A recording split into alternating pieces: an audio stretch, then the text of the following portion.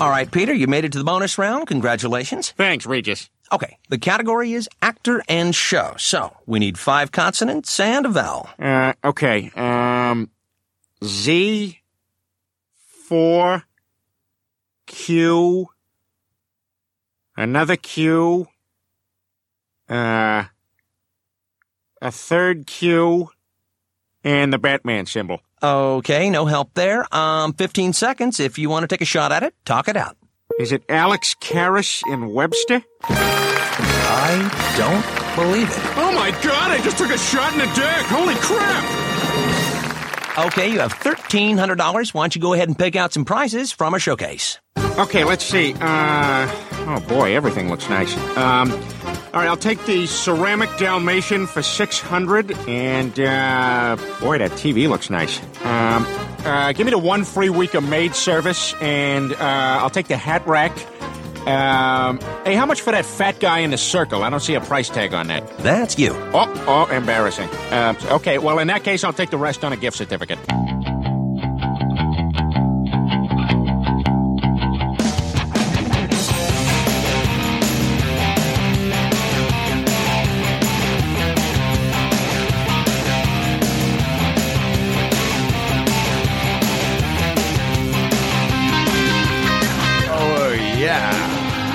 How are you, everybody? The Night Fly, June 16th edition. Dave Juskow with ya. June 16th, 2020. 2020, love saying 2020. A year that will truly live in infamy. You think September 11, 2001 was bad? That was nothing. This whole year is a mess. 2020. There's nothing like it. It's fantastic. Everybody was worried about the year 2000. Well, forget about that. 20 years later, we taught 2000 a lesson, didn't we?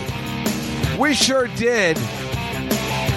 Well, it's like Aunt May says in Spider-Man 2. And, oh, no, it's Spider-Man who says it. He goes, hey, we sure showed them. And she said, we did? Aunt May in Spider-Man 2. Who would be quoting that except a complete moron? How are you, everybody? It's me, the moron, Dave Juskow, the guy that tried to poison himself with his masking and social distancing. I'm not too bright. How are you? Yeah!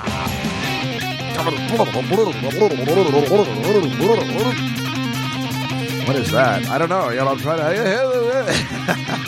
I mean, I've had some coffee, but I'm really not coffeeed up today at all. I'm exhausted. I don't think I've slept all day, and I'm like, let's do the podcast. It's a beautiful day. Taping on a Saturday in New York City, the worst place on the planet right now. But you'd never know. The sun is shining. It's a delightful day. It's a little breezy outside. It's nice. How could anything possibly be wrong on a day like today? Anyway, here we are. Hello, everybody, and welcome to the show. This is the Nightfly podcast that you love and respect. I didn't say I said respect, but that's not what I meant. But that you love and you know you do. And here we are once again during a pandemic with no guests and no future and nothing to do and no way to make a living. But the podcast continues because that's all we have to do is listen to things. Because we're living in the 50s and TV hasn't been invented yet. Yes, again, I still don't understand how podcasts are popular. You know you can watch stuff, right? How did radio go back to being popular? How did that happen? I don't know. I didn't have anything to do with it. People are crazy. As we all know for a fact now, for sure, people are crazy. Oh, yes. Boy, a lot of crazy stories for you today. Let's open with, oh my goodness, well, first of all, I didn't sleep at all. And then, I went out early this morning around 6:30 and I decided to come back and order McDonald's because I'm an idiot. And there's no other reason. I wasn't even hungry. And I'm like, well, I'm up early on a Saturday. That sounds like an old school fun thing to feel like a better time when it was fun to have McDonald's in the morning. Now it's just fattening and horrible. But they do have good coffee, and that's what I'm drinking now. Outstanding. But so then I was like, no, let's do it. No, let's go back to bed. No, let's do the podcast. No, let's go back to bed. And I keep wasting my days by, this sleeping stuff. But I'm like, well, I'm really tired, but I want to be up. So I was just, let's take a couple sips of coffee. We'll be fine. We can get through this. And again, my nose wasn't even running until I just started the podcast because I get so worried about it. I don't want to sound like a Jew. My nose is totally blocked and I can't.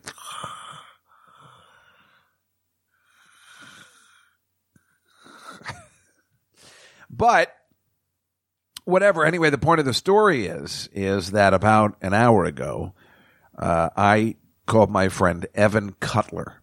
Evan Cutler, who was supposed to be on this podcast before everything went kabooey. I don't know what I'm talking about, but anyway, before everything went bad, Evan Cutler is one of the producers of Live PD on the A&E channel, which, as you may or may not know, just got canceled yesterday because people are insane. And for some reason, they're going to take this show because people don't clearly have all the facts, and they're going to take away a show that everybody enjoys about cops because people have lost their mind over one bad cop. So now they just want to get rid of the police department. Seriously, are you thinking this through? So I called my friend Evan, who's now out of a job. Thank you to the Disney Corporation, who got scared, or half the Disney and A&E, and totally nobody has any balls anymore. Everybody's afraid of everybody else. I just need one man to stand up and say, hey, shut up. We're keeping this show on the air, and I'll tell you why. This show is a very good depiction of how a good, competent police department around the country, to police departments, can work. This is a show that complements. Not all police people are bad. Live PD, if you don't know it, is a terrific show. It was on 3 hours a night on Fridays and Saturdays from 9 to midnight. Live every Friday and Saturday, going around the country and following live police officers as they, look for trouble. Don't look for it, but they find it. People's, car chases that people resisting arrest, people who are drinking and driving, people who are, have guns in the car, people doing bad deeds. And what it showed was actually how polite the cops would be. You know what it also showed, and I was talking to Evan about this, is if you're sitting there with your kid and you're watching, and everybody watched, I don't think it was a difference of a black and a white thing. Black people watch it too. You actually sit there and say, well, here's how I should act if a policeman pulls me over. And if that sounds racist, again, go, screw you. I mean, it was actually a really good, I'll tell you what it was really good for, is if you're in any of the cities that they have, there's no way I'm drinking and getting into a car, end up on TV. Are you kidding me? That has to be an accidental thing. There's no way I'm taking a chance. Scared the hell out of me about drinking and driving. It was a pretty goddamn good show. The three guys, I've been to the offices. Everybody who worked on the show was terrific. Very nice people. The three guys, the three police officers, Dan something, Tony, I don't know what their names are exactly, but terrific guys. Terrific guys. They were so nice to me. Each one of them, very handsome as well. Very physically fit. Probably my age, but they look amazing. The kind of guys that could probably wear a t-shirt and get away with it. You know what I'm talking about, like Cousin Frankie. I mean, these guys were great. They were really nice. And you know what else they were doing? They were helping finding hardened criminals, had a wanted second, and finding lost children. So sorry if you don't want that show on the air anymore, where it was actually trying to help and put the word out about missing children and want very bad criminals that were on the loose. And are you happy now? Now it's gone. There goes my entertainment for the weekends, unfortunately. So I just called Evan and I said, I'm so sorry to hear this. He's devastated. He's got a wife and family that he's got to, for it. Obviously, I'm sure he'll be able to find another job. But, the funny thing is like last Saturday, I was planning on going over there with the podcast and podcasting while he was working. He was just sitting on his porch producing the show because he couldn't go back into Manhattan. I wanted to see how it worked. I wanted to go over there and just spend time watching him produce the show. That would have been amazing. I mean, I was planning on going over there tonight. They canceled it. I mean, why not just put it on hiatus, you chickens? Boy, it really bummed me out because it's a great show. And, you know, Fox got rid of Cops, the show Cops, but that probably needed to go because it was so old. Just in general, but you know, they're getting rid of anything with cops and stuff. It's so ridiculous. I've heard, but I could be fake news. The Village People asked the cop in the Village People to leave because it's causing too much stress. Well, that's when things have gone way too far. But they're probably right. I mean, I don't know. I mean, I don't know who's going to Village People shows that would be angry. I don't know. Do you think a lot of the protesting people are going to Village People shows where they're going to be very upset about the cop? Hey, fuck you, cop. I'm not a real cop. I'm only in a gay band. Yeah, fuck you, copper. It's ridiculous. So Evan will come on in a week or two when all this is legally panned out, and he'll tell us, you know, what was happening and what did happen. And it's just so uncool. It was a terrific show. And again, you know, a show that showed all the great cops, people that want to help, people that are polite cops that are there to actually do a job. All right, maybe they want to be on TV and be famous, whatever. But as long as they were going to be on TV, they were always going to do the right thing. They were never going to pull whatever this cop did in Minnesota. I mean, this was a good show. And this is where it just goes too far. Defunding the police. You guys are crazy. How's that going to work? Defund or disbanding. Let's see how that works after a day. You don't think there'll be more looters? I can't even have this conversation. It's so ridiculous. It's so ridiculous. Hopefully in a couple of weeks this will blow over and everybody will be back to the senses that you need a police department. I mean, you might not like them if they, you know, get you for speeding or even drunk driving for that matter, or, you know, stuff that you want to do, which you're not allowed to do, walking with a drink in the park. Then you're like, goddamn police. But let's face it, somebody breaks into my house, I'm going to want to call the cops. Somebody hits my car, I want to call the cops. Somebody does something like that, I want to have a place where I can call and feel safe about myself walking around this planet. But I didn't want to get into that today, but I had to. I just talked to Evan. I mean, I feel horrible for him. This was a great show. It was super fun. And like I said, very nice people that you all put out of a job. I hope you're all happy with yourselves. When everybody's looking for work, you just put out a whole bunch of people out of a job. That's A&E I'm talking about. I don't know where they're getting pressure from. I guarantee it's just one person who complained. It's always one person. And then, damn it. I have nothing else to say. It's just really annoying. Plus, Evan is also an avid birder. Is that what it's called? Or bird, you know, one of those, you know, like that guy, what's his name? George Cooper or something, or George, I think it's George Cooper who, you know, Karen, the girl they're calling Karen, not from Goodfellas, but now they're making, you know, all women that are soccer moms or whatever are called Karen, right? Because of this woman that was so mean to this guy who was bird watching, which we all know by now. And Evan is not only an avid bird watcher, but a very good friend of this guy who he says is probably one of the nicest people he's ever met. And, you know, we were just talking about this guy's life, and we talked about this last week or 2 weeks ago. This guy's life would have been ruined if he didn't videotape this woman because it sounded like she was about to be molested. I mean, she was acting. And it was horrible. And this guy's like the nicest guy. He really is an avid bird watcher. And my friend Evan is an avid bird watcher. And he's like, yeah, you know, there was this, I met him when there was this big bird feud that was going on. I'm like, what? What? But with bird watchers, there's a couple of bird feuds, you know, because there's always people, even if you're in the same thing, who are going to say you're doing it wrong and you're not listening. And that's why we're always going to be so screwed, because even if we all were to get along, which just isn't realistic, you know, somebody's always going to say, well, you're getting along the wrong way. So what are you going to do? This is just going to keep happening and everything, and there's nothing we can do about it. So you do the best you can. You get through life, you finish, and then you get reincarnated, you come back, and you do it again. I guess. God, I hope that doesn't happen. Oh, I hope I just end up in that box. My God, I don't think I can take another circle around. But speaking of two other things, actually, that just caught my mind. Number one, the Karen thing we were talking about. Jeff Ross did the funniest thing last week on Insta Roast.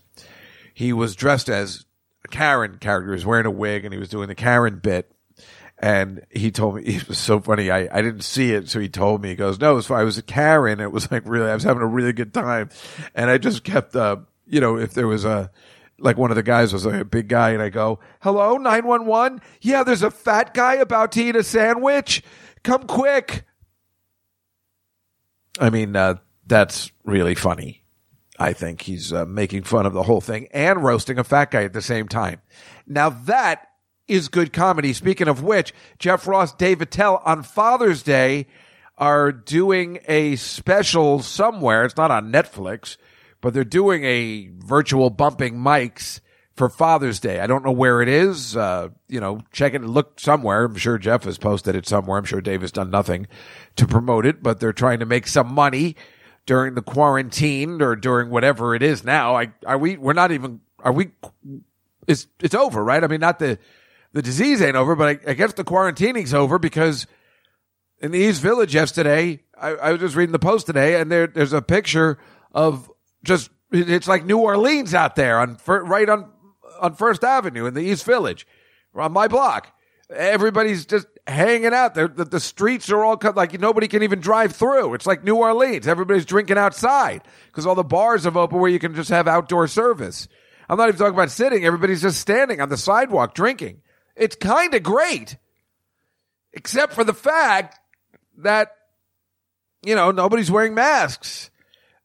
I am to blame as well. I did the exact same thing on Thursday, which I'll tell you about in a second, but it's kind of wonderful just hanging out in the street and drinking. It really is kind of great. But yeah, when you're thinking about that, it's technically not over yet and everybody's just out, but really can't get mad at it because, I mean, as an old man, I can get mad about it. But you've asked people to stay in for 3 months, which they've done in an unprecedented event in anyone's lifetime that we've ever met. Yeah, that we've ever met. If you've met grandparents that were born in 1904 and they can tell you some stories, they're not going to tell you these kind of stories. I mean, these are new and fresh, and, there can't be any grandparents that is going to tell you anything worse unless they've been in war. But again, that's overseas, and those are horrors of war and stuff. But I'm talking about normal events that the people that haven't been in war but were here when there was a war would tell you, like, well, it was during World War II and we used to have drills and now you just, for your grandparents, you're like, shut the fuck up. You don't know shit about shit. So, yeah, what are you supposed to do? Yeah, you ask people to stay in for 3 months. They were pretty good about it. And then the weather gets nice and everybody's cooped up. It's hard to ask them to stay in. And it's super kind of fun drinking on the street and just talking to people again. And again, I'll go back to them in a second. There was something else that I wanted to say that I had just mentioned myself. Oh, I remember what it was. Oh, it was about Woody Allen. That's right. Because I was thinking of the scene in Hannah and Her Sisters. Gosh, you really went through a crisis. You know that? How did you get over it? I mean, when I ran into you, you seemed just perfectly fine. Well, you seem fine now. Well, I'll tell you. One day about a month ago, I really hit bottom. I just felt that in a godless universe, I didn't want to go on living. Now, I happen to own this rifle, which I loaded, believe it or not, and pressed it to my forehead. And I remember thinking at the time, I'm going to kill myself. Then I thought, what if I'm wrong? What if there is a God? I mean, after all, nobody really knows that. But then I thought, no. Maybe is not good enough. I want certainty or nothing. And I remember very clearly the clock was ticking, and I was sitting there, frozen, with the gun to my head, debating whether to shoot. All of a sudden, the gun went off. I had been so tense, my finger had squeezed the trigger inadvertently. But I was perspiring so much, the gun had slid off my forehead and missed me. And suddenly, neighbors were pounding on the door. door, and I don't know, the whole scene was just pandemonium. And, and I ran to the door. I didn't know what to say. I was embarrassed and confused, and my mind was racing a mile a minute. And I just knew one thing. I had to get out of that house. I had to just get out in the fresh air and clear my head. And I remember very clearly, I walked the streets. I walked and I walked. I didn't know what was going through my mind. It all seemed so violent and unreal to me. And I wandered for a long time on the Upper West Side, and it must have been hours. My feet hurt, my head was pounding, and I had to sit down. I went into a movie house. I didn't know what was playing or anything. I just needed a moment to gather my thoughts and be logical and put the world back into rational perspective.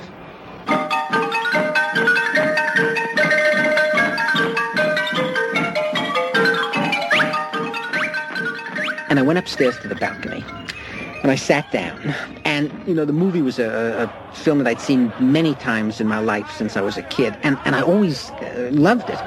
And, I'm watching these people up on the screen, and I started getting hooked on the film, And I started to feel, how can you even think of killing yourself? I mean, isn't it so stupid? I mean, look at all the people up there on the screen. They're real funny, and what if the worst is true? What if there's no God, and you only go around once and that's it? Well, don't you want to be part of the experience? What the hell? It's not all a drag. And I'm thinking to myself, geez, I should stop ruining my life searching for answers I'm never going to get and just enjoy it while it lasts. And, after, who knows? I mean, maybe there is something. Nobody really knows. I know maybe is a very slim reed to hang your whole life on, but that's the best we have. And then I started to sit back, and I actually began to enjoy myself.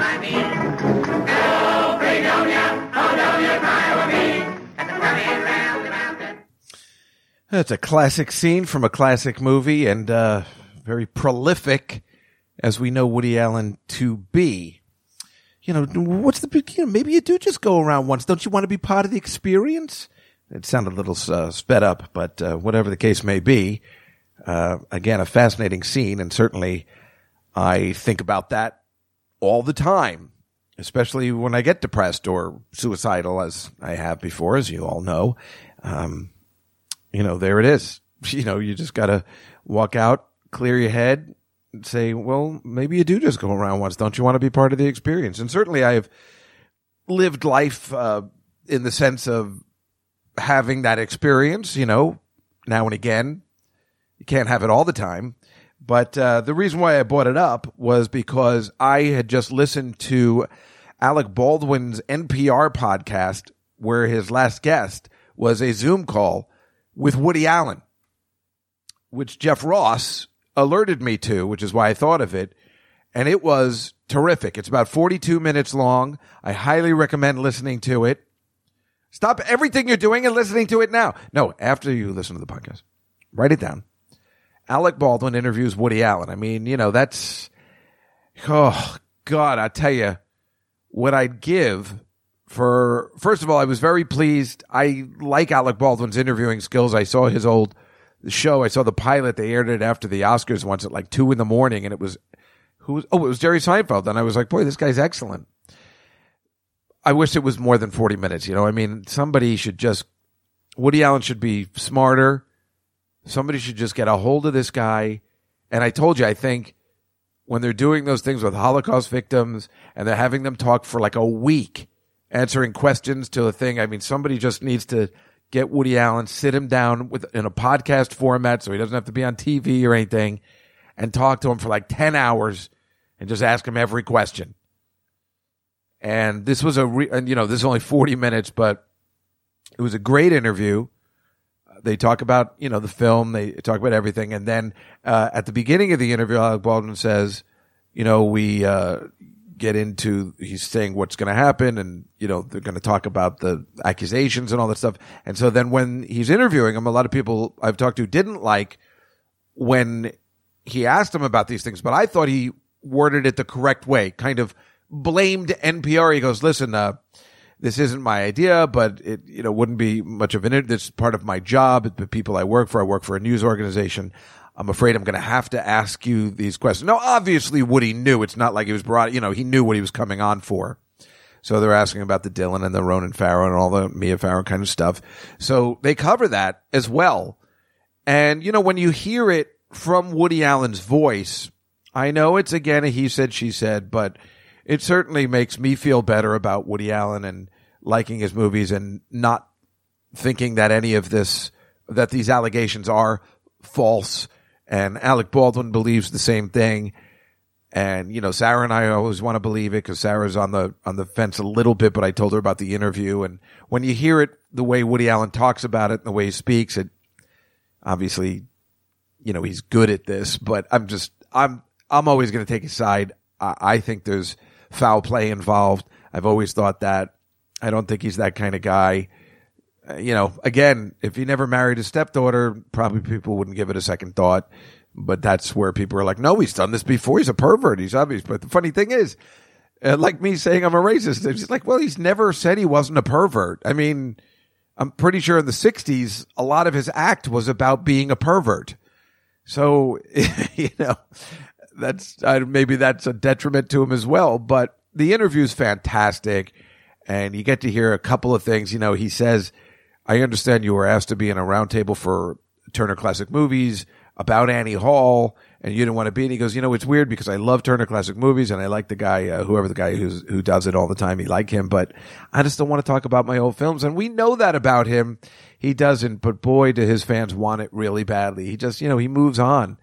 But who wouldn't want just 2 hours to talk about Annie Hall and his thoughts and how he puts stuff together? I mean, you know, you get bits and pieces from a lot of the stuff he's been doing as he's been getting older.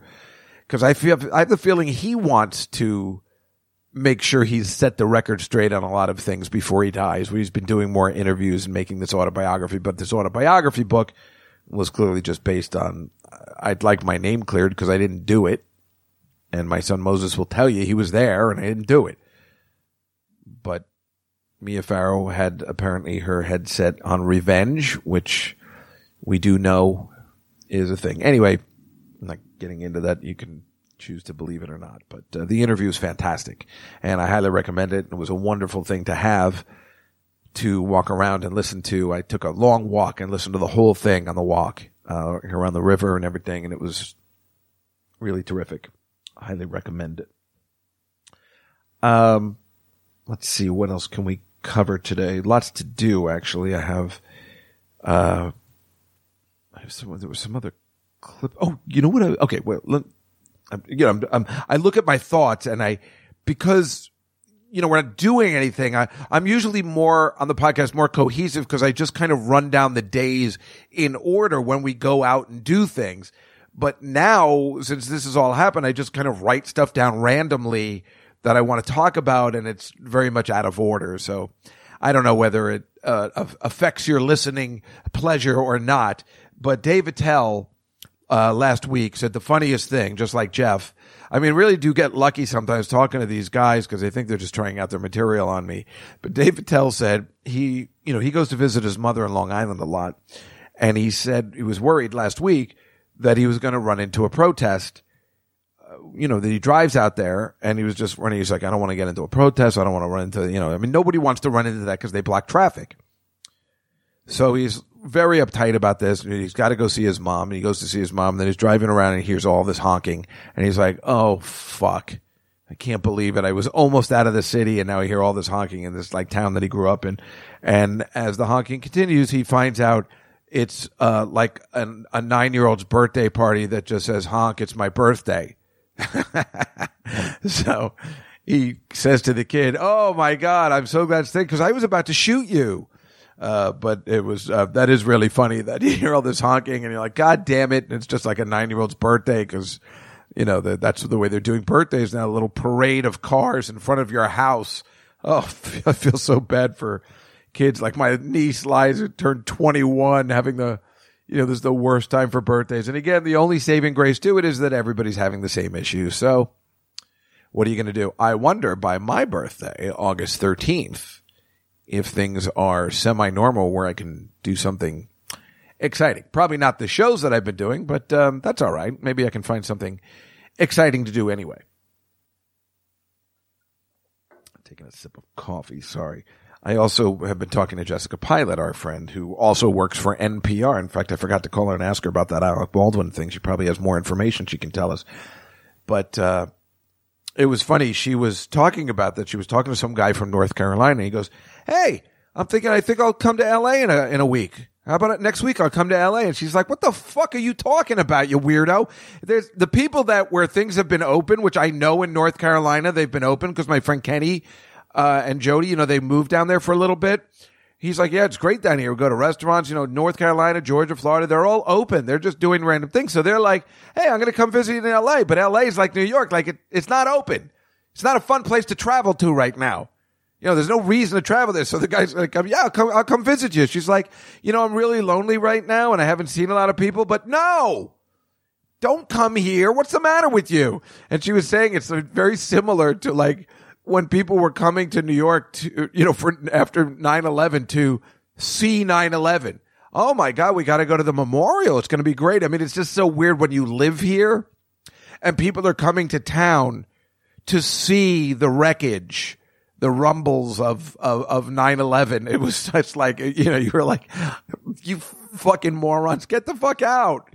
Why are you coming here to see this? This is a horrible day, but that's what happens. People are martyrs in that sense. They want to see it. I mean, the fact that there's so many people who just hang around the 9/11 memorial, I want to forget it ever happened in my whole life. I hate September 11th. I never want to be in the city. I mean, I was here.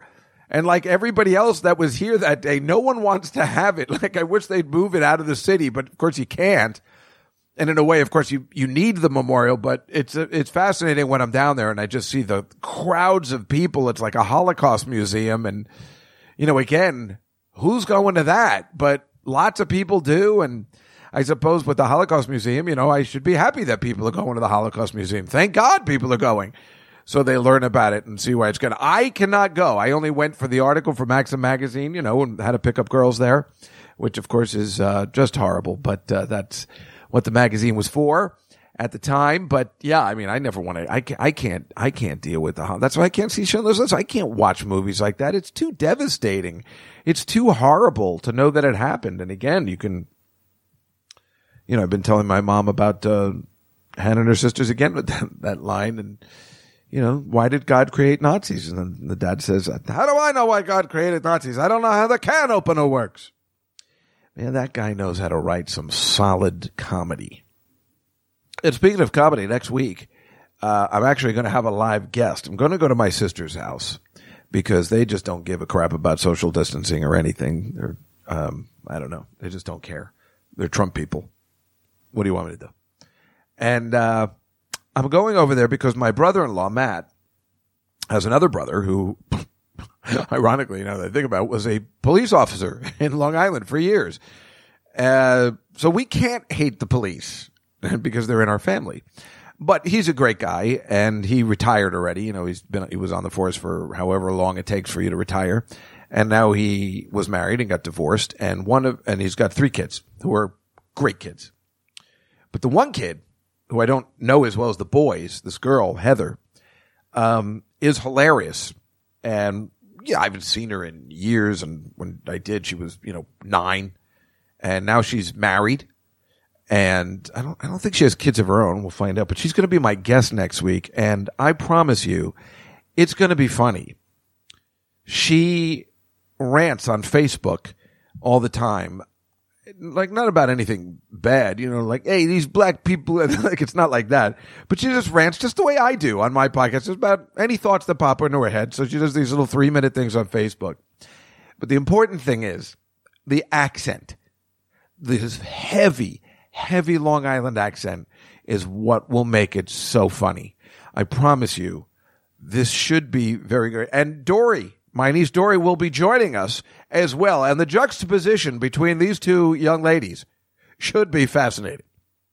But this girl talks like this. I said to my husband, I said, what are you going to bed at 9:30 for? You're an adult. You can stay up past 11. I mean, that's the way. And I'm not even doing it justice. I'm telling you, it should be interesting. I'm hoping for the best. And she will be my guest next week on the podcast, a very special Night Flight Quarantine Edition, which will be unquarantined for the first time in 3 to 4 months. Now, I know the people that like when I do the podcast on my own, I understand that, probably won't like this. But once in a while, I've told you before, you got to mix it up. You've got to have somebody else to talk to. You got to have a guest. And we haven't had a guest, besides a couple of phone calls, in 3 months. So we're due. And I thought this would be fun. Again, I was going to go to Evan Cutler's house after and have a little talk with him from Live PD. And now what a fakakta thing that's happening. I don't know what's going on. But my guest next week will be Cousin Heather? Yeah. And I'm confused about the cousins. Again, I told you my cousin's planning on buying the Mets. So I don't know what the status of that is. I know, I've been listening to the Fan all the time. I thought people would be thrilled, but they're all unhappy. I don't know why. Just you got to get rid of the owners they have now. And what this owner, the Wilpons, want to do is anybody that buys the Mets, they're like, well, we still want it. You can buy it, but we still want to run it for 5 years. And nobody wants that deal. Can you blame them? The Mets have sucked for so long, all thanks to the Wilpons. They're horrible people, and they're still suffering from the Bernie Madoff deal. Remember him?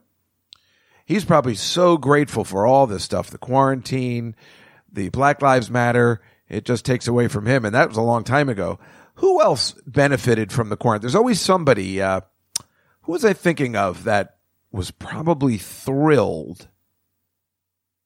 I can't remember. I was thinking of it the other day. There's always somebody like Chandra Levy, of course, the best example. The girl who was murdered by the congressman. I can't remember his name. And, 9/11 happened, and boy, was he happy. People I remember Harvey Weinstein, right? Those guys. Harvey Weinstein, Bill Cosby, they're probably thrilled. The Me Too movement in general is thrilled about the quarantine and Black Lives Matter because nobody seems to remember it anymore. It'll come back at some point, but like I said last week, and these transgender people that are picking on J.K. Rowling, they're like, these are people, think about this. These are the people complaining about J.K. Rowling and her transgender comments. Apparently, I've been doing a little bit more research, very tiny bit, and I guess she doesn't care for transgender, so she has said some things.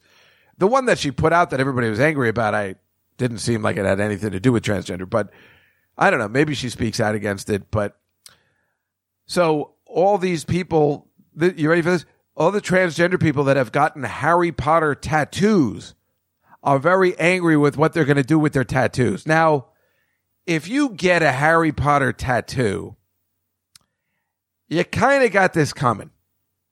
That's the problem with tattoos. You get a tattoo of your girlfriend, unless it's your wife, where then you take a chance that you might end up together forever. If you get a tattoo of your girlfriend, you're a moron. Because if that doesn't work out, you're just going to look dumb to the next 2-3 people you date. So if you get a tattoo of, if you get a tattoo of Fat Albert and the Cosby Kids, and then you find out Bill Cosby's a bucket of shit, well, again, that's on you. What are you doing? Tattoos are a little too risky because all that can happen at any time.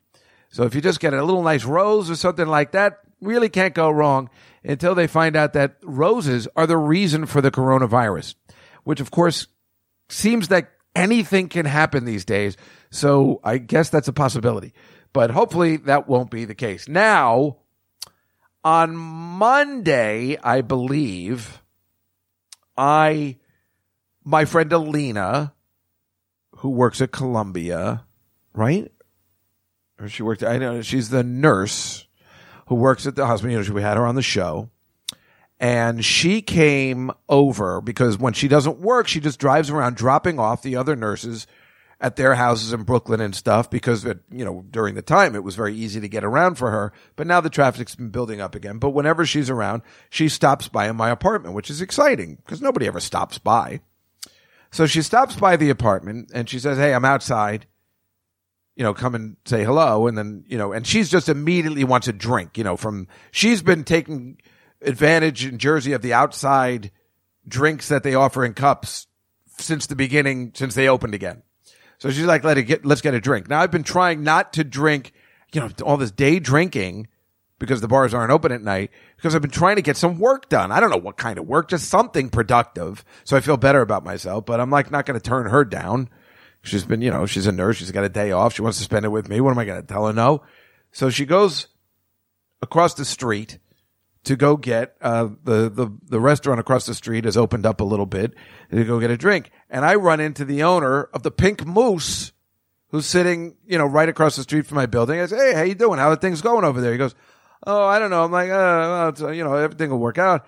And then, we're going to get a drink over there. Can I get you anything? He goes, actually, we have sangria at our place. And I'm like, you do? That sounds pretty good. He goes, yeah, go over there now. So I go, hey, we'll go over this guy. So we go over to the Pink Moose and we tell the guy, hey, we're here for the sangria. The owner told us to come. And he's like, what? And we're like, yeah, we're here for the sangria. He's like, The guy has no idea what we're talking about. He goes downstairs for who knows what reason. We never see him again. And we were definitely waiting at least 5 minutes. We never saw him again. So we left. I said, Alina, let's go. She goes, no, that would be mean. And I'm like, well, it's kind of mean for him not to come back and just tell us what's going on. So she's like, yeah, I guess. And believe me, if I say, let's go, and it's in my neighborhood at a place that I frequent, it means it's time to go. Because that's something I would never do in my neighborhood. And if a girl said that, I'd be like, no, please, I come here all the time. But that's how bad it was.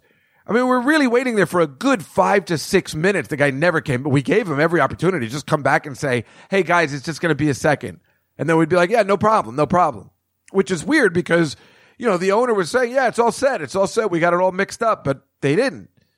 So we leave. I tell the owner, I'm like, I don't know what happened back there. We're going to go here because we want to drink now. She's got to go. Her car's parked out here. So we go to the other place. We get a couple of beers. And then he comes back with the sangria. He goes, hey, these are on the house. I had to talk to that kid. And I'm like, oh, boy, that's not going to be good. I guess I can't go back in there. So we're sitting on my stoop like a couple of kids from Brooklyn, right? We're just sitting on the stoop. But now we got 6 beers and 2 sangrias, very powerful. And I got smashed. But then while we're drinking and having a good time, and I think getting high, right? I forgot about that too. The guy who we tattled on came back and put the garbage right by us and slammed it down because he remembered us. I didn't know it was him because I'm so bad with faces and names. But when he slammed it down, I'm like, that was odd. And then she goes, yeah, that was that guy. And I'm like, oh my God, that makes so much sense. He was making a statement. He was really angry with us. Can you blame him? We totally got him in trouble. But you know what? Fuck that. Wait, you got to come up and say hey, it's just going to be a while. I'm sorry. I didn't know this was going to happen. I mean, that's all you need to say. We would have stayed there for 20 minutes probably if he was just a little bit more polite. So I feel a little bad, but not that bad.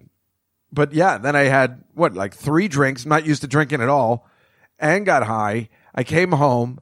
I ate something and I passed out for the rest of the night. It was horrible. The day drinking, it's a disaster. Or maybe I'm just not ready. No, it's the day drinking. It's problematic, but that's all there is to offer. I mean, most of the bars are closing around 8 o'clock. Even though there's no curfew, I don't think they're staying open till 4, but I'm not positive. I don't know how they can be. All those people that were gathered out on First Avenue in the East Village, you can't go inside and use the bathrooms either. I mean, maybe they're letting people in, but they're not supposed to be. So I don't know, but it sounds like local people, so you can go to your apartment and use the bathroom, But I can't deny it's been very fun just sitting around and being able to drink outside. It is very exciting. That's the problem with being in a bar in the day. You are in the dark and you're missing the day, but so that was kind of a great day. And then the next day, I stayed home and was trying to get just trying to get things together. Trying to one day visit somebody and clearly drink, I guess. And then one day just doing some work. So on Thursday, I guess, I went to go see Sophia Samred, who you may remember is our British friend who's a model who doubles for Wonder Woman. She's so ridiculously hot and her body is kick-ass and very much like Gal Gadot's. She looks like Gal Gadot a lot. And she just had a baby too. And she never should have had this baby. You remember the story where, we went out on, again, what I thought maybe might be a date because Jeff said, I think she might like you, whatever. And we went out, we got into this huge fight, but she didn't tell me she was pregnant. And that's why she was going through all this stuff. But she was going through all this stuff, and we certainly kept in touch all this time. And she was away, and she was in D.C., where she's actually from, and she splits her time between D.C., London, and New York. And she's like, yeah, I'm having this baby. And I'm like, why are you having this baby with this guy that you hate? This ex-boyfriend of hers has been nothing but really mean to her. She goes, because I had an abortion and I don't want, I don't probably, maybe shouldn't be selling all this, but I don't think she cares. And she's like, and I just didn't want another one. And, I just think I can handle it. And, my parents will help and maybe take care of the baby pretty much. So anyway, she has the baby, I don't know, a month ago, maybe 2 weeks earlier than Rachel. And, she, I saw her on Thursday and she looks amazing. I mean, you would never know she just had a baby. I mean, she really bounced back. She's 27 or 28. I mean, that's when you should have a baby, I guess, because boy, she bounced back. I don't even think she did any exercise. She just looks unbelievable. So yeah, I went over her house and she looked amazing. But where was the baby? Oh, the baby's at my parents'. I shouldn't talk like that at all, but it's much more funny to do it. But baby's at my parents' house in DC. I'll see that baby very shortly. But I came back to New York, come up on the roof, and we'll have some rosé and some cheese and crackers. She doesn't talk like that at all. But again, it's much funnier. So yeah, we went up to her roof and we hung out. And had a nice day. We drank again during the day. But it was a nice day. It wasn't too hot. It was a little windy, so it was nice. But, this guy tried to get her. She's going to come on the podcast soon. And we'll talk about the whole thing. And she'll tell you the whole story. And this guy has been trying to get her arrested, her old boyfriend. I mean, he did get her arrested. She showed me the mugshot. I mean, it's the prettiest mugshot you've ever seen. He's just trying to take custody of the baby and then put it in a foster home. I mean, this guy's bad news. I'd met him before and I said, what's the matter with this guy? He's like a little creepy. He was giving me the eye. And then, I told her that, but I guess all of her friends told her that. She didn't listen. So now she's got a baby. But I don't know. What are you going to do? I don't know if she's going to be a good mom or whatever, but she got the means. They're wealthy. Parents are wealthy, so that's not a horrible situation to have a baby like this in. I can think of much worse, like me having a baby. You know what I'm talking about. But anyway, we went up there, we had a good time, and then she's staying at this girl's apartment who's Asian, but she's been there, she's been subletting it for years now. And in the dishwasher, there's a whole bunch of candy. There's snacks in the dishwasher, no dishes. And I'm like, I don't understand. What is this? She goes, oh, this is what Asian people do. And I'm like, I've never heard of this before. I certainly know some Asian people. Is it possible that I know as many Asian people as I know black people? She's like, no, it's an Asian thing. I'm like, no, it's not. So I left her house. I go down the street and I call my friend Sophie, who's Asian. And I say, what is this about snacks in the dishwasher? She goes, I don't know what you're talking about. Then I remember she's kind of adopted and she has white parents. So she's not technically Asian. I mean, she is, obviously, but she's not coming from that background. So, she keeps sending me articles where Asian keep snacks in the dishwasher, but I'm trying to think who else I know who I can ask. I can't think of anybody. But that's a strange thing I've never heard in my life. Meanwhile, it looked brilliant. It's like a vending machine. It was packaged so nicely. You just pull it out and all these candy bars are in there and a lot of healthy snacks and stuff, because it's a girl. And it was unbelievable. But I mean, I tell you, it's like if I, kept calling myself a fat guy and then I just had a dishwasher full of that, I can't believe I've never done that before as a bachelor, using the air quotes. I'm surprised I don't have a dishwasher full of snacks, but I actually use my dishwasher and I've been using it nonstop. I actually ran out of those Cascade packets. I do my dishes like every 2 days now because I've been cooking more. But I said, well, how do you do your dishes? She just washes them by hand. And then I was thinking that the other day, I'm like, every movie you ever see always has people washing plates by hand after dinner. It seems like they never show anybody putting stuff into the dishwasher in the movies or TV. Nobody has a dishwasher. I mean, we have never done dishes by hand since I've been a kid. We've always had a dishwasher, and his name is Fernando. Thank you, folks. I'm here all week. But no, we've always had a dishwasher, and I've always just put stuff in the dishes. I mean, I pre-soak a little bit, and maybe I wash some crust off, but otherwise I just put it in the dishwasher. I was watching Catch Me If You Can the other day, and I see Martin Sheen and his wife are doing the dishes at the end of the night while being all lovey-dovey. Just don't understand it. And quite frankly, I was telling somebody the other day that I guess it was Olga, if you come over and you cook, don't, because she was saying people have been asking me to cook for them, like, because she's been staying at other people's houses, and she's a very good vegetarian cook. Not for me, I don't care, but I've seen the stuff she presents. It's pretty good. Her sister can cook too, And I said, well, if you cook for, usually the person that cooks has to clean. She goes, no, they make me clean too. And I'm like, well, that's not the way it's supposed to work. But I'll tell you, if you came over my house, I would clean, but I clean the next day. And then she said she'd probably end up cleaning anyway because she can't leave it there. Every time I cook or somebody else, because I told my sister, she goes, she doesn't like when I clean, when I don't clean. Remember we talked about this. I said, I'll clean. I just like cleaning the next day. I'm sorry. I'll leave it out. I'll soak some stuff. But mostly I like waking up in the morning, having some coffee, and then I clean, listening to the radio. I don't want to do it at nighttime. It kind of ruins the cooking. The cooking is enough of a day's activity. And then after eating, I'm so full, again, because I'm cooking for 4, but I'm eating, one person is eating 4. I'm exhausted. I can't go clean up afterwards. That's too much. So I leave it out. Usually leave the light on. So there's no, but I don't really have a roach problem or anything. And then I clean it the next day. That's what I've been doing my whole life. I like it that way. I don't care leaving stuff out for a couple of hours. I don't know why everybody's so obsessed with cleaning it up, but I think there's a lot of people that they can't even go to sleep knowing that those dishes are out there. But I don't have a problem with it. But as long as you got to clean it the next day, they can't fool around. And I definitely don't leave it out, at least, And I've definitely left it for my cleaning lady in the past, but now I feel bad because the one time I did it, she charged me extra. So it was kind of a mess. It was like buffalo. I cooked buffalo wings and the sauce was all over there. She's like, Mr. Jessica, you need to. She didn't talk like that either, but it's much funnier that way. So anyway, then Thursday, I found out my friend Lori was working at the bar down at my favorite place on 3rd Street, down by the cellar. So it was her first day back in 3 months.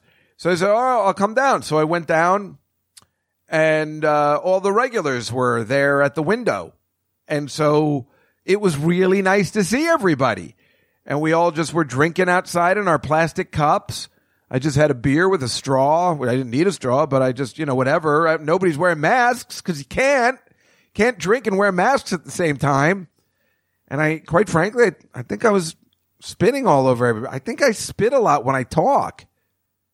I think I'm realizing that more now. Oh my God, it's so.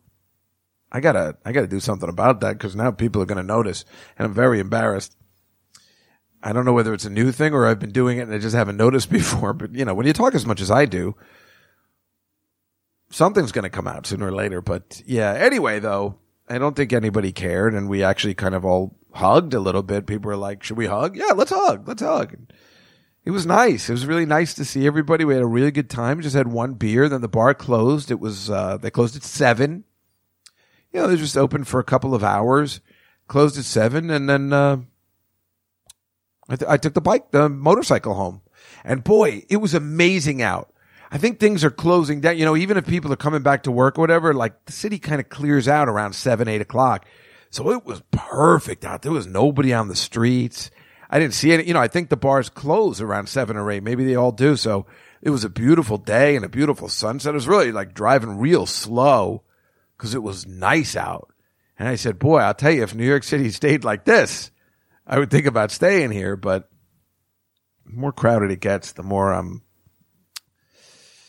might be done, I guess. I know I keep talking about it. I just can't, I can make up my mind. I don't know whether I have the means to move at this point. I just can't decide. I mean, it's just like, I think I'm afraid to move until I know how I'm going to make a living, and I don't know what that is yet. If the Comedy Cellar and Comedy doesn't open until January, I don't think I can survive past September. I mean, I got to come up with a new plan. And maybe I'll make money off this podcast, with sponsors. No, I'm kidding. I was just trying to make myself laugh. So meanwhile, I went food shopping on, I think, Tuesday, and I was looking for. I'm looking for what I'm looking for. Oh, God, we have so much to discuss today. Okay, we're not even finished for a minute.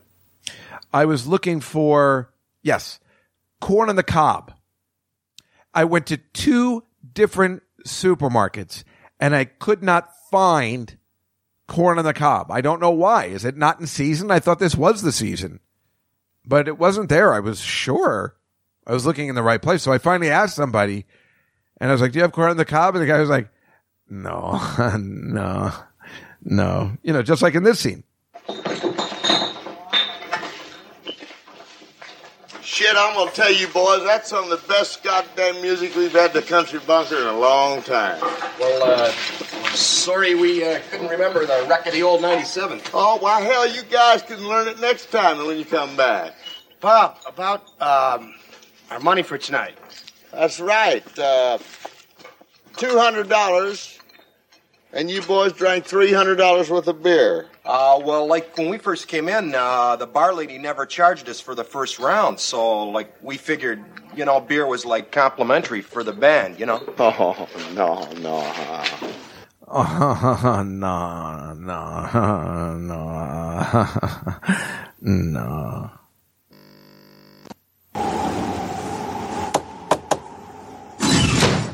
Mr. Superman not here. Well, we're looking for a missing... I know. Mr. Superman, he knows he's here. Yeah, okay. Well, can you just give him this flyer? No, I have no money. Just take this flyer, and if you see this baby... No.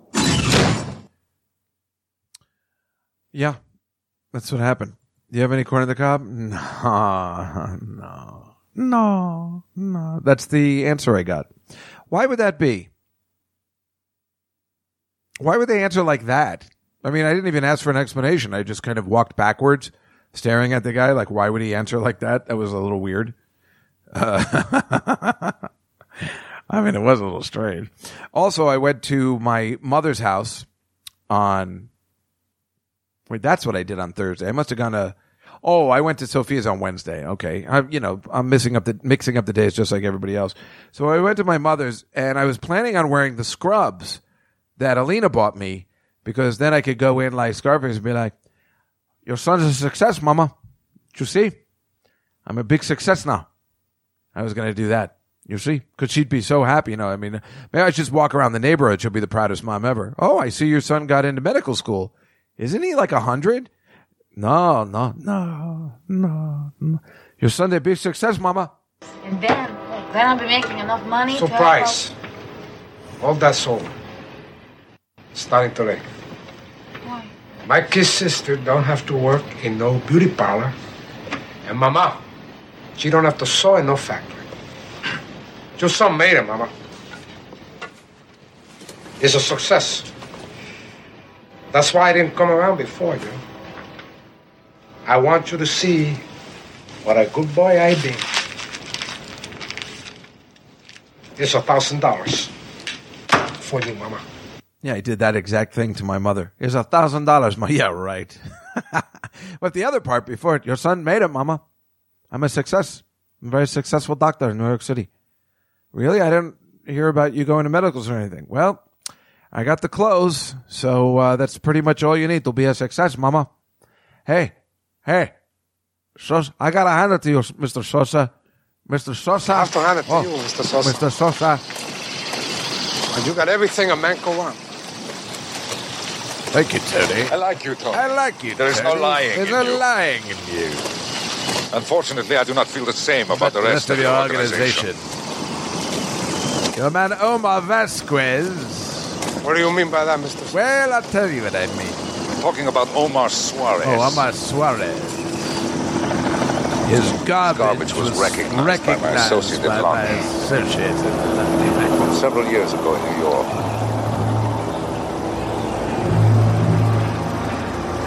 He was an informer for the police. What? As far as I know, he had my friend Angel Fernandez killed.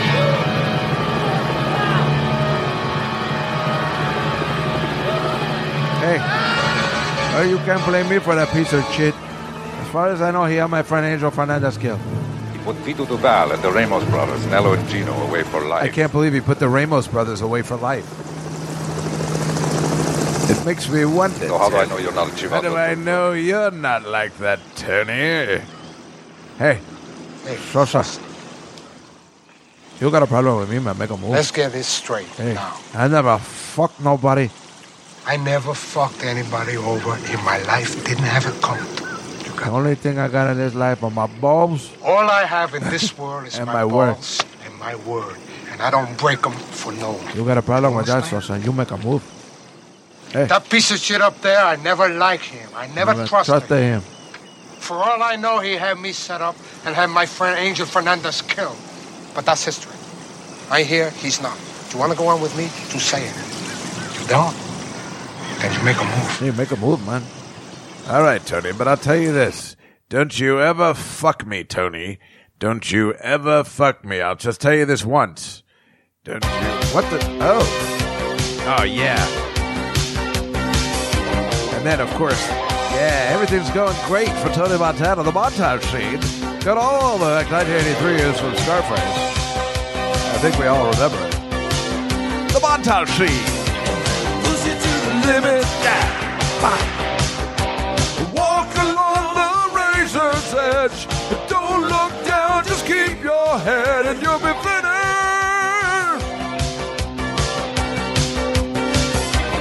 Open up the limit.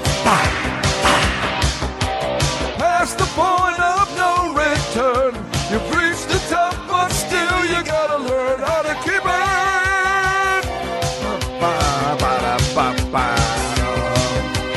Hit the wheel and double mistakes. Throttle wide open like a bat out of hell, and you crash the gates.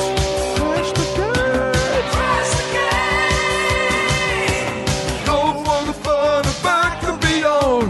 Nothing gonna stop this love in the storm. So close now, you nearly at the brink. So push it. Oh yeah. Yeah. I'm making so much money right now. I got a guy, he's so good. I'll be back on the streets by tomorrow. You're the one that fucked me with this guy Seidelbaum. I got this guy Seidelbaum. Take it maybe one step more. The power game's still playing, so you better win it. Wow, wow, wow, wow. This is when he's getting married to Michelle Pfeiffer, and then Manolo and Gina are looking at each other like, yeah, you know what I'm talking about. I'm not watching it.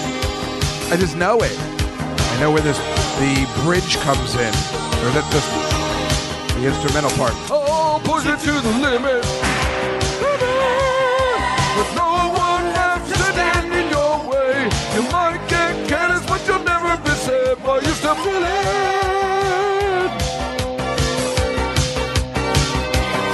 You know, if this movie wasn't released in the 80s, it would be all like Spanish music or Cuban music. This is kind of an insult that was made in the 80s. It's all just white people music. In fact, why are we protesting this movie? With Al Pacino technically wearing blackface. And if somebody starts protesting this movie, I'm going to get angry. Al Pacino was a genius in this movie. Just put on a little Donald Trump tan. That's all. Hey, but you can never make it again. That's what makes it so amazing. Hey, Sosa, listen. I never trusted him. I never liked him. I never trusted him. As far as I know, I have my friend Angel Fernandez killed. Wouldn't that be funny if that was me in that movie? Wearing like that tan.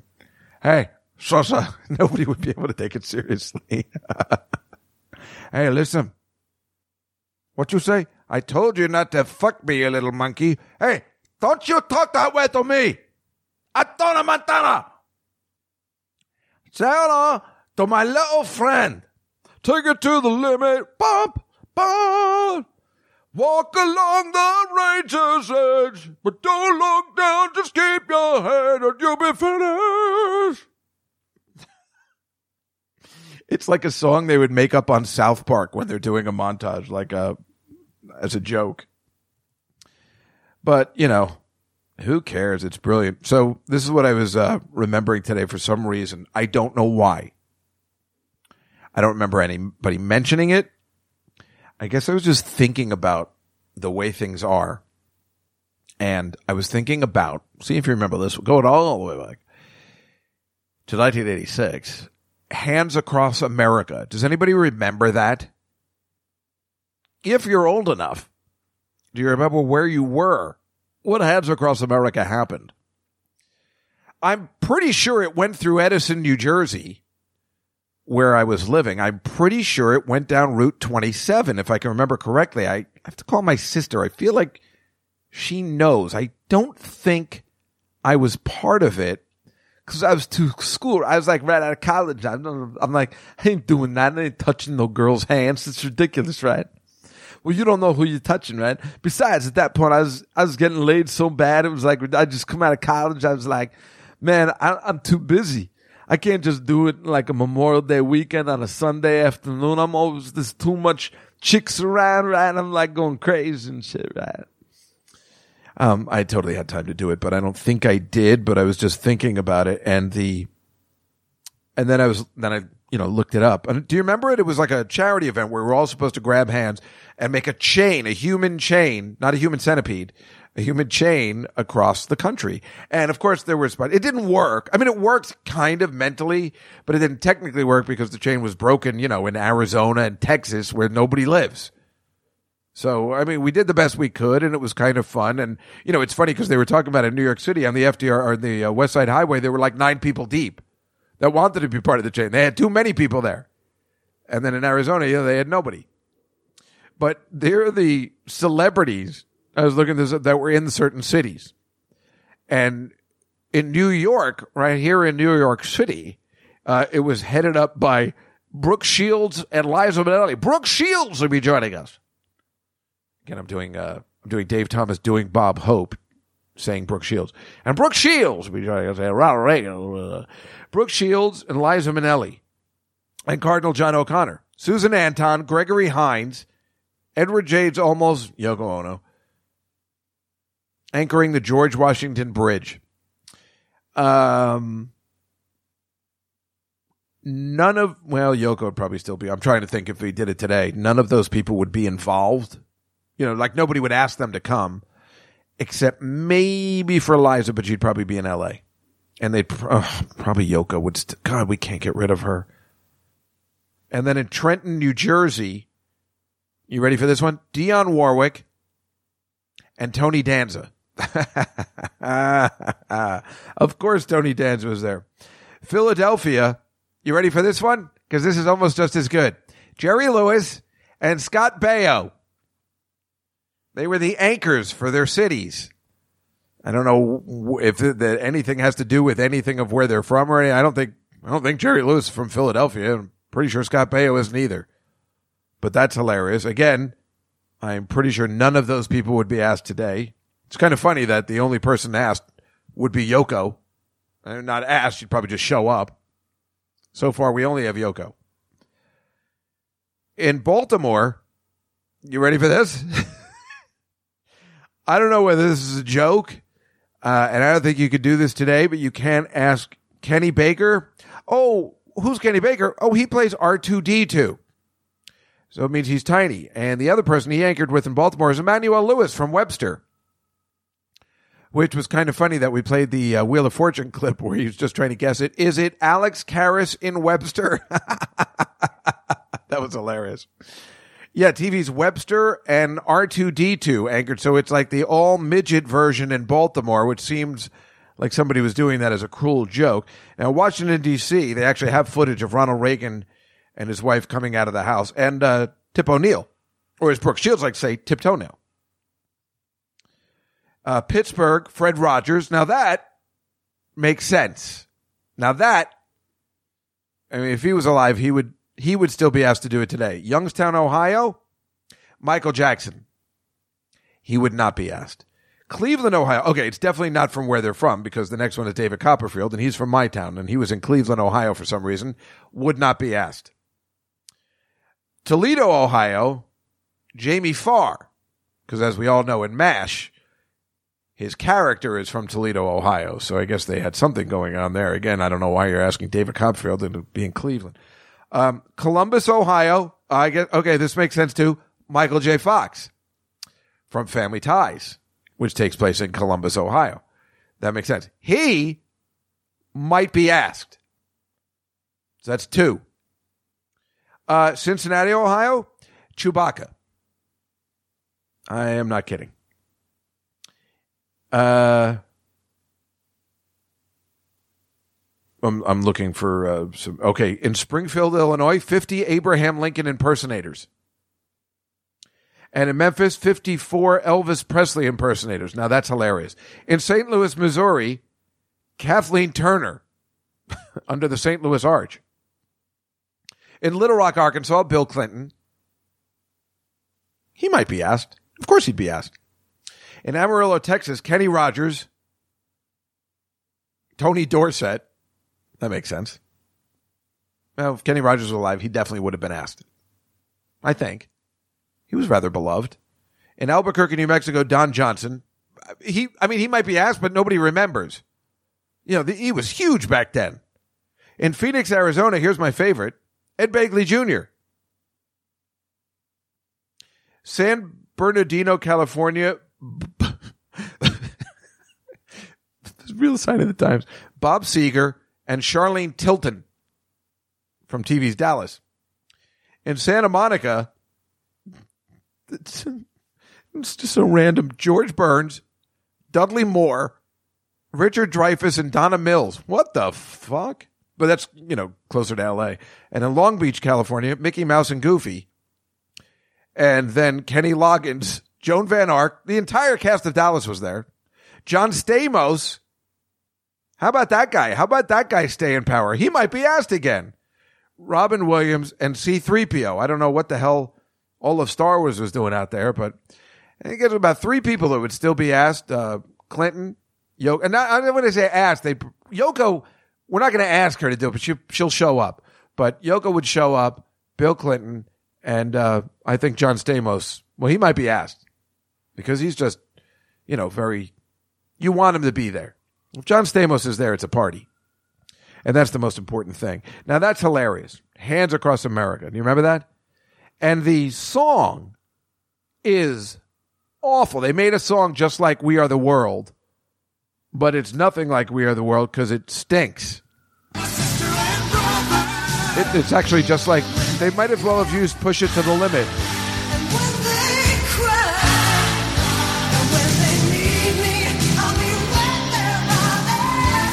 I mean, this is the exact song South Park makes fun of.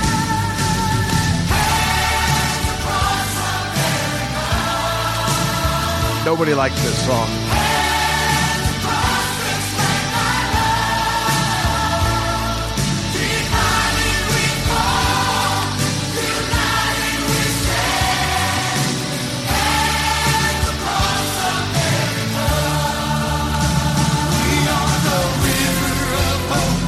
But I want to go to. I like when they start. Hello, and you have to. We must learn to love each other. I guess that's why I was thinking of it. Not the song, but I mean, it's. I could see this happening again,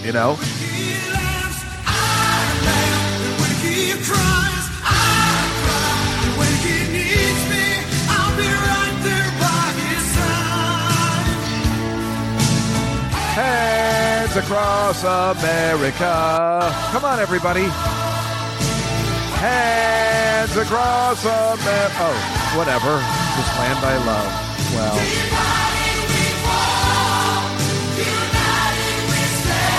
Well, they're right about that. Divided we fall, united we stand. Because we're going to fall. We're so divided. But the thing is, these geniuses, whoever, thought about this, they hired the guys that wrote this. You ready? They wrote this to write that song, which is why it stunk and it didn't go anywhere. When you do We're the World, you ask Michael Jackson to write you a song.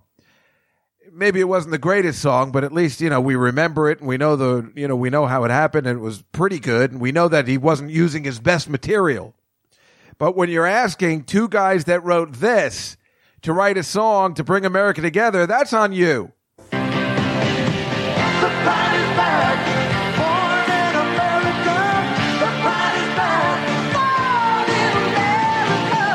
Plymouth shows you why the pride is back.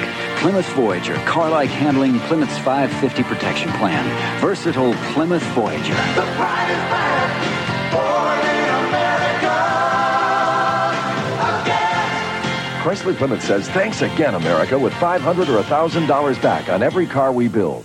Well, again, you're watching TV and you're like, that's it. Those are the guys I got to get to write my song. Boy, you're an idiot then. That is on you. And I don't know whether it was this guy who came up with it, but the guy that invented this whole Hands Across America is Ken Kragen. Now, you might remember Ken Kragen. He was a music guy. He was a manager and stuff. But he played himself in our favorite movie, The Late Shift, and took on, Helen Kushner, but the actress we like, from Misery, Kathy Bates. Kushnick on one. Helen. Kenny, I'll get right to the point. We see Travis's billboards all over town. We want to book him. Gee, that's great, Helen. I mean, that's really nice. So when do you want to... We want him this week, when he's here for the concert. Oh, gee, I'm sorry. He's on Arsenio on Wednesday. Yeah, I know. My bookers told me, so cancel it. I mean, Arsenio's over with. He's in the toilet. His advertisers are deserting him. By the end of the year, there won't even be an Arsenio. Well, he's on the air now, and we're committed there. I guess you're not hearing me. Let me spell it out for you. If you want Travis on this show ever again, you better break that date with Arsenio. Helen, I think you need to know something about me. I mean, I don't respond well to threats. Now, look, maybe I can offer you something else. I mean, we've got a movie of the week coming up we need to promote with Kenny Rogers, Travis, and Naomi Judd. What if I could get them all on the same show? Excuse me, this ain't Merv Griffin. We don't do fucking theme shows, you dumb shit-kicking hick. Let me break the news to you. Not only is Travis Tritt not going to do The Tonight Show ever again, but you and I are going to be in this town a long time. We're going to see each other, and we're never going to talk again. I mean, it's your fucking loss, and the record company's. Ken? The booking office from Leno just called. Trisha Yearwood's appearance has been canceled. Trisha Yearwood has been booked on Leno for months. I mean, how can Helen get away with this crap? Well, I'm not going to take it. Get me Robert Hilburn at the LA Times. Brace yourself, Warren. Ken Kragen's gone public about Helen. Holy hell is breaking loose. This is it? Oh, even Jay can see she's totally out of control. It's my favorite part because, he's a horrible actor. He goes, what? Trisha's been booked on that show for over a month. I'm not going to take it anymore. I think I say those lines in my head sometimes. What? Trisha, I didn't know it was Trisha Yearwood. Trisha's been booked on that show for a month. Get me such and such on the phone for the New York Times. I think I say that to myself when I'm alone sometimes. I know. That's what I do. I mean, that's how I, come up and share these things with you because I'm saying them in my own house. It's weird. I know it's weird. Anyway, well, now we're having a good time, right? So a couple more things. We have, like I said, we still have lots to go because, I planned these things all week long. I'm just watching random shit. Like I told you, I was watching The Nanny and shit like that. And, I'm obsessed with the last episodes and the pilot. So the pilot of Will and Grace was on at 3 a.m. one day. The pilot. And the pilot, I don't know, whether you like Will and Grace or not. I mean, I've watched, for some reason, I've watched every episode. She's awful. Deborah Messing is one of the worst actresses I've ever seen, but there's no denying she was pretty, and I guess that's how she got the job. But she's no Lucy as she considers herself to be. So the pilot is on, and it was completely interesting because Jack, the reason why that show is funny, the leads are boring to me, but that guy Jack McFarlane, I can't think of his name in real life, but he's so gay. He's just really gay and effeminate, and it's really funny. Really funny. His portrayal of this guy is really great and really funny and laugh out loud funny for me. I think he's great. But in the pilot, it was totally toned down because this was a show. It's funny now just thinking, a girl lives with a gay guy, and you're like, so.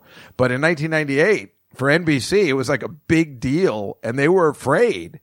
So they clearly told this guy, take it down, take it down, take it down. And it's really funny because even though he's gay, he's if you see the end episode, And you see the first one. And also the girl who plays Karen, the one that is responsible for Bill Hader's career, Megan Mullally, I think her name is. She also is toned down. She doesn't have that high-pitched voice that she had doing this character the whole time, which is why all those people are so much better than the Deborah Messing. I mean, Will's not that bad. He's just a straight guy. You know, it's no big deal. But, you know, she's awful. And it's fascinating to see them the first episode, and then you can see in the pilot, and then the second episode, I guess, was filmed, you know, later, and he's a little more gay, and I guess as it goes on, they just let him go because the show becomes a hit. But yeah, he definitely, it's really weird. He totally tones it down so much so that if you're sitting and you know the show, you're like, what is this? Cause I don't think I watched the first season, or maybe I did. I don't know. I guess I was interested. I mean, I probably watched it cause I thought Deborah Messing was really hot, but I knew she was a bad actress, and I saw the progression of her on TV. Besides, I mean, you see how beautiful she is in Seinfeld in that episode where she actually plays a racist. She's so pretty. And NBC or whatever, I think it's NBC,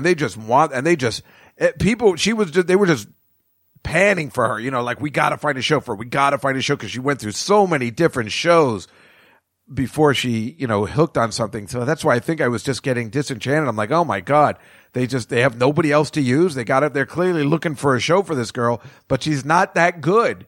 And that's why it doesn't work. So certainly it's not because she was good that the show was working. It was these other two supporting characters, and Will, who was kind of, and also the pilot, he's got this great, like, early 90s hair, which is amazing. And he's got this attorney's office, which doesn't make sense that it's in New York. It's in a basement in New York City or something. I mean, it looks awesome. I mean, if that was my office, it would be so great. But it certainly was fascinating watching these things at like 3 a.m. from 20 years ago, and the way they progress, if you know it. That's what I like doing. I also saw My Best Friend's Wedding, which I'd never seen before. This is Julia Roberts' comeback vehicle. If you remember, you know, Julia Roberts, Pretty Woman, and she did movies in the 80s, but Pretty Woman's her thing. This is Pretty Woman. Was that 1990? So she takes 4 years off.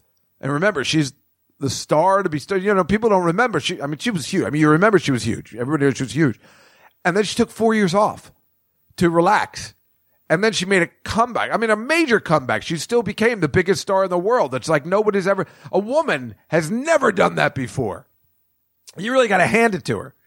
So she makes this movie, My Best Friend's Wedding, where she plays the villain, which was, you know, a risky choice. You know, even though it's a romantic comedy, I mean, it's a risky choice to make as your comeback vehicle. But, you know, I watched it and it's just awful, you know, really bad.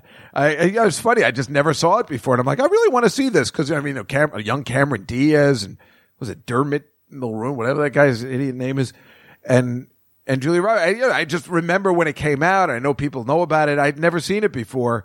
So it's funny seeing something like that. It was very popular and made her a huge star again. It was amazing. And it probably would have been a normal movie if it hadn't been her comeback vehicle in all those years. But I gotta say, it's not a good movie, but it was interesting to see her be the bad guy in the movie and not get the guy at the end. That was an interesting twist in a romantic comedy. So I didn't enjoy it, but I was fascinated by it. Again, these are the kind of things I would only be watching during a quarantine. Also, there's other things that have been happening, like these things, like, you know, you turn on Amazon Prime and you're getting like, we stand by Black Lives Matter. I'm like, I need to see this on the TV. I believe you, you know, but, you know, do I need to hear that from Amazon Prime? Don't I figure they probably do?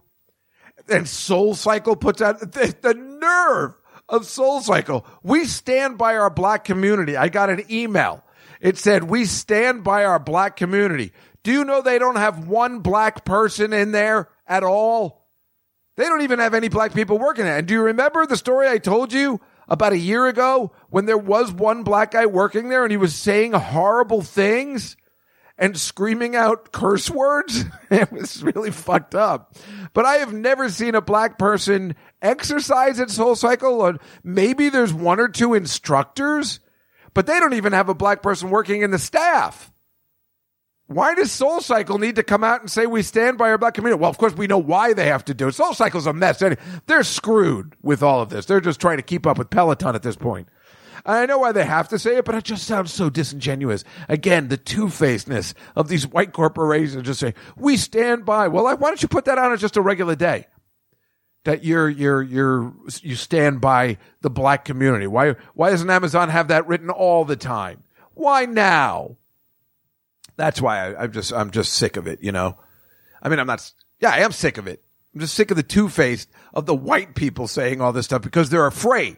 They're clearly just saying it because they're terrified that they're going to end up like cops and be canceled. Nobody's going to watch our Amazon Prime if we don't say we don't like black people. That's why. It's just the two-facedness of it all, you know. If you really feel that way, put out more black stuff. You know, put out more black content. If you really feel that way, right? Isn't that the way to do it? Which they don't really have a lot of, or they certainly don't promote it if they do. I guess Tyler Perry will keep getting a lot of work during this time. God, he's horrible. There's got to be somebody else, right? Plus, somebody told me, and I don't know if this is true, that they don't want to be called African Americans anymore. They want to go back to black. I told you that would happen. That's why I kept using the word colored people, because that may come back. You don't know. They've changed, black people have changed what they would like to be called by us about 3 or 4 times since I've been alive. So, you know, sometimes what's old comes back, and you never know. I know they don't like that word. I use it as more of a joke, but because I always remember people saying it when in the 80s when I was a young lad. But, well, now who knows? Now they don't like African American. So now should we cut out all the TV shows where anybody calls somebody African American? Because if you're going to cancel Gone with the Wind on HBO Max, you fucking sissy pants. You fucking sissy pants people. HBO Max took Gone with the Wind off of their lineup because we know why. Oh, sorry, it deals with the Civil War and slavery. Well, what the fuck do you want us to do? It happened and there's no way to change it. So let's just make sure that any black person that's ever watched it doesn't know that there used to be slavery somewhere and somebody made a movie about it. Is it a bad depiction of black people? I don't know. Maybe, I guess. But they're actors and they're depicting the way it was. I mean, Birth of a Nation is the most racist movie ever made. But do you need to see it? Probably. You should probably see it. If you're a black person, you probably want to see it and be like, let's make sure this doesn't happen anymore. Where the Ku Klux, I'll never get that out. I really am Porky Pig. Where they turn out to be the heroes of the movie. I mean, it's pretty fucked up. But yeah, we made movies like that. And some of them need to be seen because we need to remember. You know, I don't want to watch Holocaust movies, but it's important for me that other people do. I want people to keep watching Schindler's List because I need people to know. I can't stand it. But you know, you fucking sissies. I swear to God, you're taking Gone with the Wind off the air. I tell you, this is exactly what I told you about Disney and the fact that Live PD is half owned by Disney. These guys are the biggest sissies on the planet. When that movie Pearl Harbor came out, they got so afraid of offending the Japanese. Can you imagine? The people that bombed the U.S. in 1942, look, well, we don't want to insult them. Are you out of your goddamn minds? Then don't make the movie. It's a movie about the Japanese attacking us. Do you remember we were at war with them? What do you want to do? Then you shouldn't have gone to war with them if you're afraid you're going to make up with them later in life. We shouldn't go to war with anybody because we might be friends with them in 10 years, you dopes. Then don't make it a movie. Oh, God, this shit makes me so angry. Everybody's so unbelievably two-faced. That's the issue. You know, again, I don't care. You're going to protest, and you protest for the right reasons, and it's all there, and whatever you're going to protest, you know, no looting and a nice, solid protest. It's the American way. But, you know, if you're two-faced and you're only going there because everybody else is doing it, I don't know. I don't know if black people want to hear what white people have to say, you know? I mean, we mentioned this last week. That's the thing. You should just be careful. They might not want to hear from you. Even Spike Lee, who, is just one of the most two-faced people, said, "What, you guys are really taking off Gone with the Wind?" Spike Lee said this. What the hell is the matter with you? It's important that we show what happened. It unfortunately happened that the U.S. has a very checkered past. This is going to keep happening. It's the way it works. It's been happening since the Stone Ages. People just suck. We're going to fuck up, and it's never going to be perfect. It's just, this is in the now, so it seems really bad, but it'll work out. That's why I keep making these videos where I'm talking from 2030, 10 years from now, when everything will be fine again. You'll see. Let's do something fun before we leave. Actually, I don't have to because we've really been talking enough, but maybe I'll save it for next week. Nah, let's just play it now because we need some laughs. This is Triumph, the Insult Common, doing censored jokes or on NBC, on one of the Conan things. I just thought I'd play it. It has no relevance or anything, but yet in a way it's all about sissy people, and Smigel's the greatest, and it just made me laugh, so I just figured we'd play it because we just need clips to cheer us up. I'm sitting here with Mr. Jack McBrayer. You all know my next guest from his hilarious remotes on this show over the years. Well, now he's starring with Jack McBrayer in the new Adult Swim series, The Jack and Triumph Show. Please welcome Triumph, the Insult Comic Dog.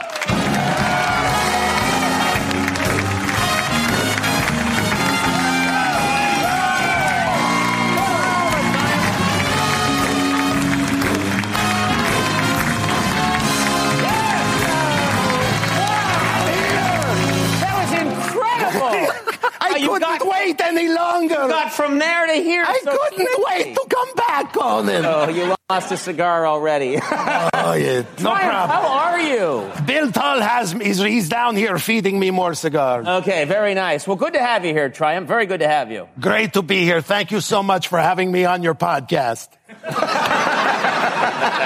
It's Triumph, really technically, it's a TV show, but we'll let it go with that. It's going to be. It's going to be.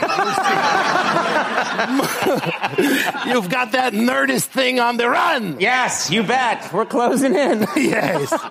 No, you're doing great, man. This is very exciting. You went to Cuba? Yes, let me feed you again. Yes, I went to Cuba. Yeah. You went to Cuba. Yeah. That's incredible. I thought after you left NBC, you would never want to return to a crumbling dictatorship. Oh,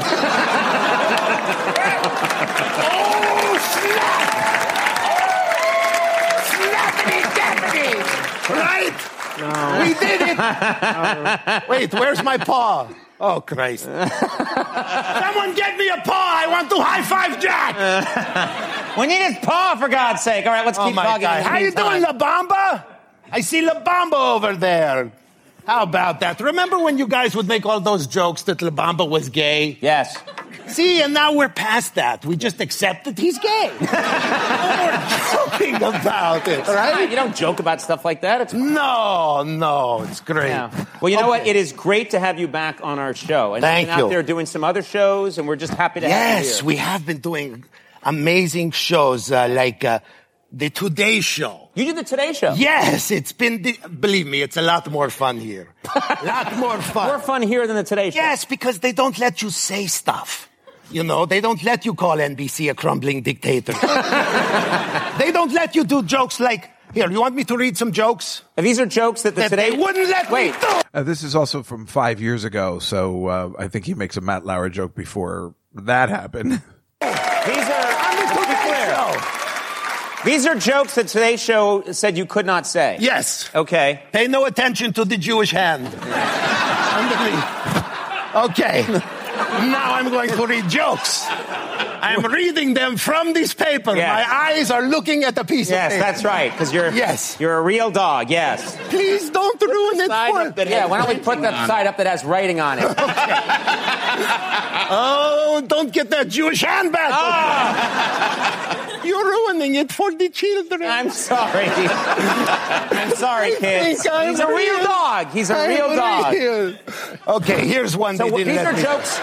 These are jokes that were cut from the Today Show. Cut from the Today Show. The Today Show. Jokes that didn't make it. Didn't make it. Hey, Al Roker, here's what's happening in your neck of the woods. Chin waddles. You see, because he has a lot of skin. Yeah, right by his chin. Yes. You see. I think they did you a favor. Yes. Hey, I ran into Matt Lauer in the hallway. What happened? It looks like NBC suspended his hairline for 6 months. Oh, snap! Oh, snap. Oh, Folks snap. at the Today Show, I'm sorry. I'm a little thrown, you know. What with Jon Stewart retiring, then Brian Williams being suspended an hour later. Wow, that was a tough week for fake news anchors. Boom! Worm, give me a hit on that one. Yeah, nice. So let's move on. No, I got one more. Oh, God. You know, it's been a rough year, not for just Brian, but for his daughter, Allison, from the show Girls. Oh. Yeah, rough year for Brian and Allison. What with the two of them both getting their asses chewed out. Okay. Okay. Not a lot of HBO fans in the audience. I've seen that episode. So, you see, because of the analingus. Yes. It wasn't an episode of Girls, but you'd have to have seen it. Oh my God. I love it because it's, I like when he bombs when the jokes don't go and he has to explain it and because I know that, I know Bob Smigel and he just gets mad at that kind of stuff, but he handles it so well when he's in character. But when he goes backstage, he's so angry. It makes it even better. Oh my God. That it really is my favorite character. And he just cracks me up. Triumph is the greatest. And, I couldn't have been happier to be on his show. Well, I guess that's it for today. We just played a little Triumph of the Other. Triumph the Band. I like Triumph the Band. I like everything that's called Triumph. Triumph the Band, Triumph the Dog. It doesn't really matter. I think we're going to need to play Magic Power at some point again, or somebody's out there somewhere. It certainly goes through my head and everything. But, I guess that's our show for today, June 16th edition.